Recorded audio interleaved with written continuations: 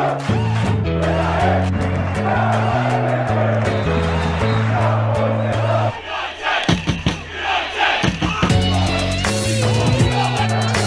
everyone, and welcome to the next episode of the Western Corner Flag. I'm here alone today because Michael's unable to join me today. So in today's episode, we're going to be covering the preview of the Matildas versus the US home series, with the first match starting in a little while, and many other things in this episode. So with the US and the Matildas match, it is the first time that the US have played in Australia for many years. That's what the talk of surrounding this game has been, and it would be it's a chance for the Matildas to actually prove themselves against a world-class team such as the US. So the Matildas haven't had the best run of form going into these lot of matches, mainly because they're still trying to work out how to adjust to the new coach's style, Tony Gustafsson's style of play, and trying to get the right team together so they can play throughout the park. And they have been in recent times had a leaky defense, and that has really hampered their performances, especially in the Olympics and in the warm-up matches for the Olympics against Ireland and the other teams that they've played as well during those matches, even during the Olympics as well. And then even in the first lot of home friendlies against Brazil a couple of weeks ago, they had in the first match they put on a good showing, but they couldn't keep a clean sheet, and that was something to do. That's just something that they need to focus on addressing in these matches against the US, because the US have got star-studded players all across their team, and especially they've got a very potent strike force. So this first match of against the US today is being played in Sydney in ANZ Stadium, or Stadium Australia. So it seems to be like there's going to be quite a decent crowd for that match. Hopefully people can actually turn out for that match, considering the weather isn't the greatest on the East Coast at this stage. But hopefully people will actually realize, hang on, the Matildas are playing a world-class team in the US. They don't play them very often at home, so we'll have to get out there and support the girls. And it's also being broadcast on Network 10, Channel 10, so you can catch that match. The pre-game has started now, so from 2 o'clock Eastern, the pre-game goes until about 3 o'clock when the kickoff is, and so that the teams are just warming up on the ground, and the commentators are just going through their pre-game rituals with talking about each of the teams as well. So for my tip for these games, I think the Matildas can score at least one goal, and if they can get the combinations right at the back, and they can especially in the defense, and so that they can limit the amount of goals scored against them, then they may stand a chance of winning this match. I'm not wanting to give a score prediction because I still feel it's just really up in the air at this stage. But as far as the second game between the US and the Matildas, which is on Tuesday, That's happening in Newcastle at McDonald Jones Stadium. So if you're in the Newcastle area, just get on down to that game, or if you're just wanting to go to that game anywhere in the New South Wales north, or even traveling from Sydney for that game, head on down to that game on Tuesday, the 30th. It'll be a fantastic game as well. This is the first time that any of these high-profile matches between us, the Matildas and America, have been played in any of the regional centres. So look for Newcastle to turn it on that night. Yeah, so now the World Cup qualifiers for the men's team. Now, this has been quite shambolic in the past two matches for the Socceroos, because they drew against Saudi Arabia, which, I mean, Saudi Arabia is an undefeated team, and they're still undefeated.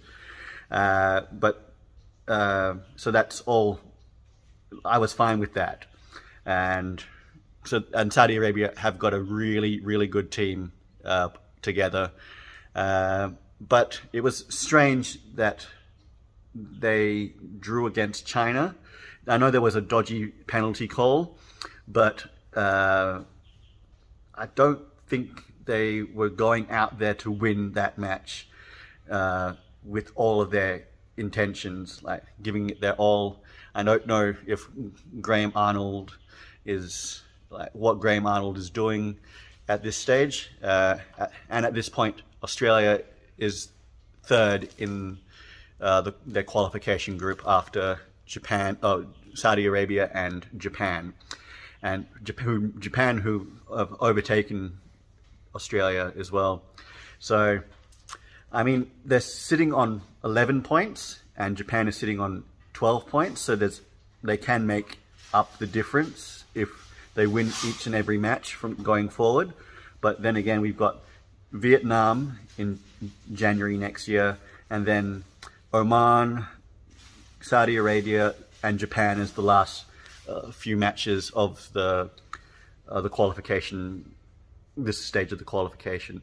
And I think that given the performance of the Socceroos against China, while it was really bad, and I'm saying that I'm not saying that any of the players had any problems. It was just the travel conditions that they were playing in the UAE for that match, and also I don't think the coach, Graham Arnold, had all his best players available, like Moy, Rogic, and Taggart.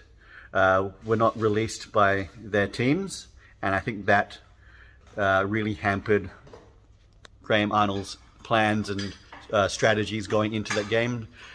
So I don't know. People have been calling for Graham Arnold to step down or to be sacked from the Socceroos job.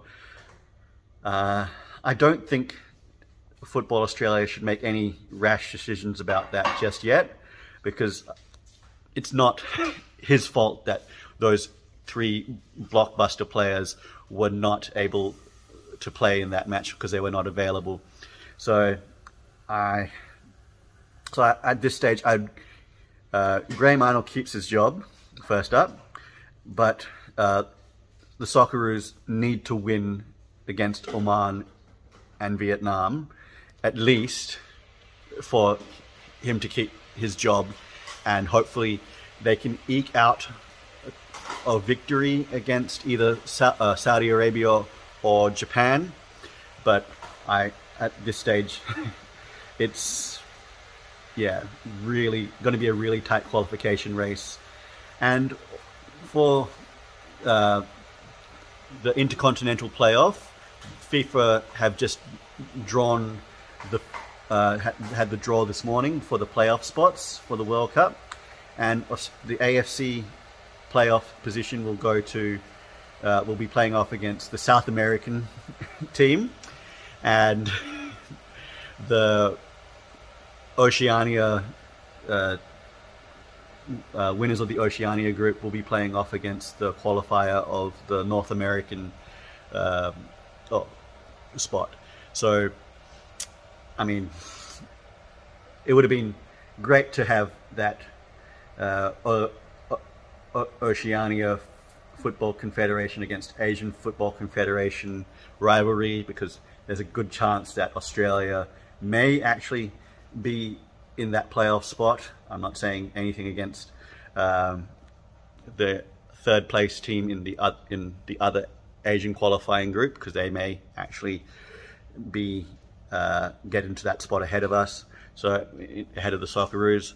So I mean, it'd be a good test for the Socceroos or the Asian team to go up against the fifth placed South American team, just to see if they can actually beat them. I mean, we all know about the Socceroos beating Uruguay to qualify for the 2006 Germany World Cup. I think that moment will be immortalized in Australian footballing history. But that, so if we can pull some of those heroics off again, then I think we'd be able to stand a strong chance. But that needs to, the Socceroos need to have a strong finish to this World Cup qualification process. Hopefully they can get it into the automatic qualifying spot, but that's dependent on either Japan or Saudi Arabia dropping a few matches and then us overtaking them, which I don't think at this point is going to be likely. But hey, it's football. A lot of decisions can be made in any point of the game, and those decisions can turn out to be quite instrumental in going country's qualification process, as we've seen for Australia. Now, moving on, so the first week of the A-League A-League men's tournament has started, and all in all, good quality football has been played. Attendance numbers at the games have been quite high, except for in the Sydney games, the F3 Derby and the Wellington Phoenix match, and Macarthur as well. So Macarthur had an issue with their stadium at Campbelltown.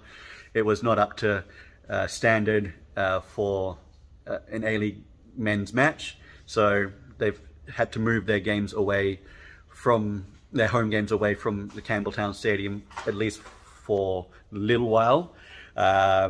So while they get Campbelltown Stadium's pitch up to scratch, but the fact that the fans have turned out in droves to see the first couple of matches, like the first match of the actual A-League season, which was last Friday night, Melbourne City versus Brisbane Roar. That crowd was pretty decent for Melbourne City. Sorry, could have been a little higher, given that we were being told that the crowd figures were leading into that match were going to be a bit more impressive. But I guess the weather and other issues played into it as well, and that's to do with all of the East Coast. It's copping a barrage full of horrendous weather at this stage, which is making people just want to stay at home and watch the games in the dryness of their houses. But that's all right. That's fine, as long as people are watching the games and cheering for their teams. The first Sydney Derby, which was the first match on Channel 10 of this season, that did 146,000 viewers, on Channel 10. That's an amazing number for a football match in Australia, and it also had over 23,000 fans in attendance at CommBank Stadium in Parramatta. Now, I watched that game and it was just going off the hook all night. Whistle to whistle, the fans were up, the players were up. Just that. The only downside was there was no goal scored, which I guess is okay, because that was just if any team had scored a goal, then it would have diminished the performance and everything that the A-League had done up to this point to actually prove itself in the Australian sporting landscape. So well done to the A-League and to the Western Sydney Wanderers and Sydney FC for just putting on a spectacle match that was deserving of the national spotlight. And then later on that evening, we went over to the next match was on Paramount Plus, which was the Adelaide United taking on Perth Glory in Perth. The return, everyone flocked to that game to see Daniel Sturridge play. And they weren't disappointed, actually. He came on in the 85th minute and stayed around after the match, just signing autographs and taking photos with all the fans that remained after the match. That was just really heartwarming to hear, and he knows that he's here basically to repay the fans, and he has to, and that's what you want out of your marquee players in the league. And so hopefully he can get fit in the next couple of games, because last night's match with up against Western United, he didn't play, and because he was not fully fit for that match.